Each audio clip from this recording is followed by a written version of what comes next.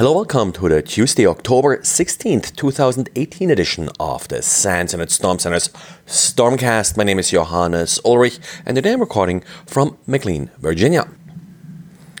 Today, Abdul Rahman Al-Kamandi did publish a proof of concept exploit for one particular vulnerability that Microsoft patched last week.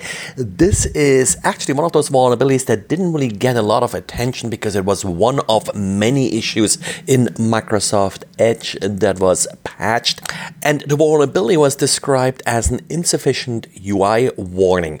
Now, what this really referred to was that with custom URL schemes, you can launch external programs and load arbitrary scripts that are already present on the machine. And in this particular case, the author of this proof of concept exploit was actually able to use an existing script on the system that is vulnerable to Windows shell injection to then leverage this flaw in Microsoft Edge. So not a real straightforward exploit, but once you see it working, not really all that difficult to actually get to work with not too much user interaction, so you can probably make this work relatively reliable.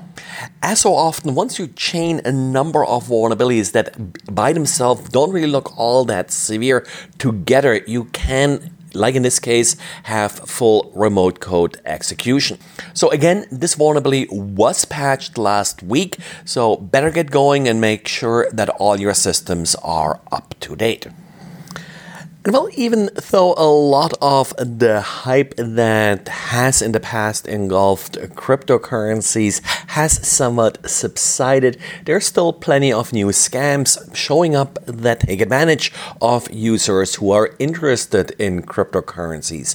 The latest is a set of Android applications that claim to mine various cryptocurrencies but don't actually do so, and some of the cryptocurrencies that they are claiming to mine actually are not really mineable, like for example Tether or Ripple.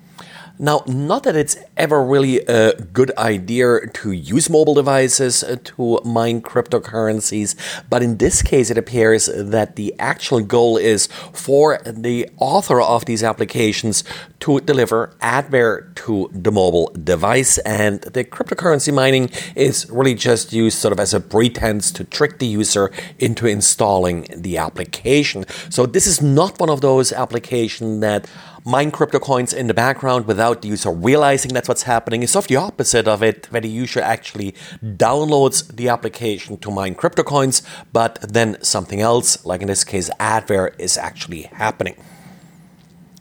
And talking about applications that do something else than they're saying they're doing, in Microsoft's App Store, in the Windows Store, there is an application that claims to be affiliated with Google. The publisher calls itself Google LLC, and the application uses a lot of the design cues from Google, like the color scheme and such, and claims to be album by Google Photos.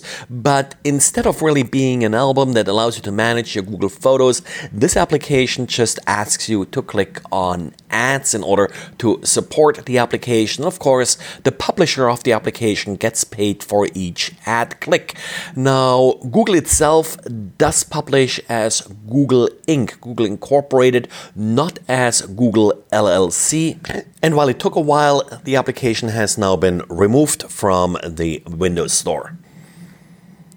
And I got a public service announcement for everybody coding in PHP. With the end of the year, there will be no more support for PHP 5, with the latest version being PHP 5.6.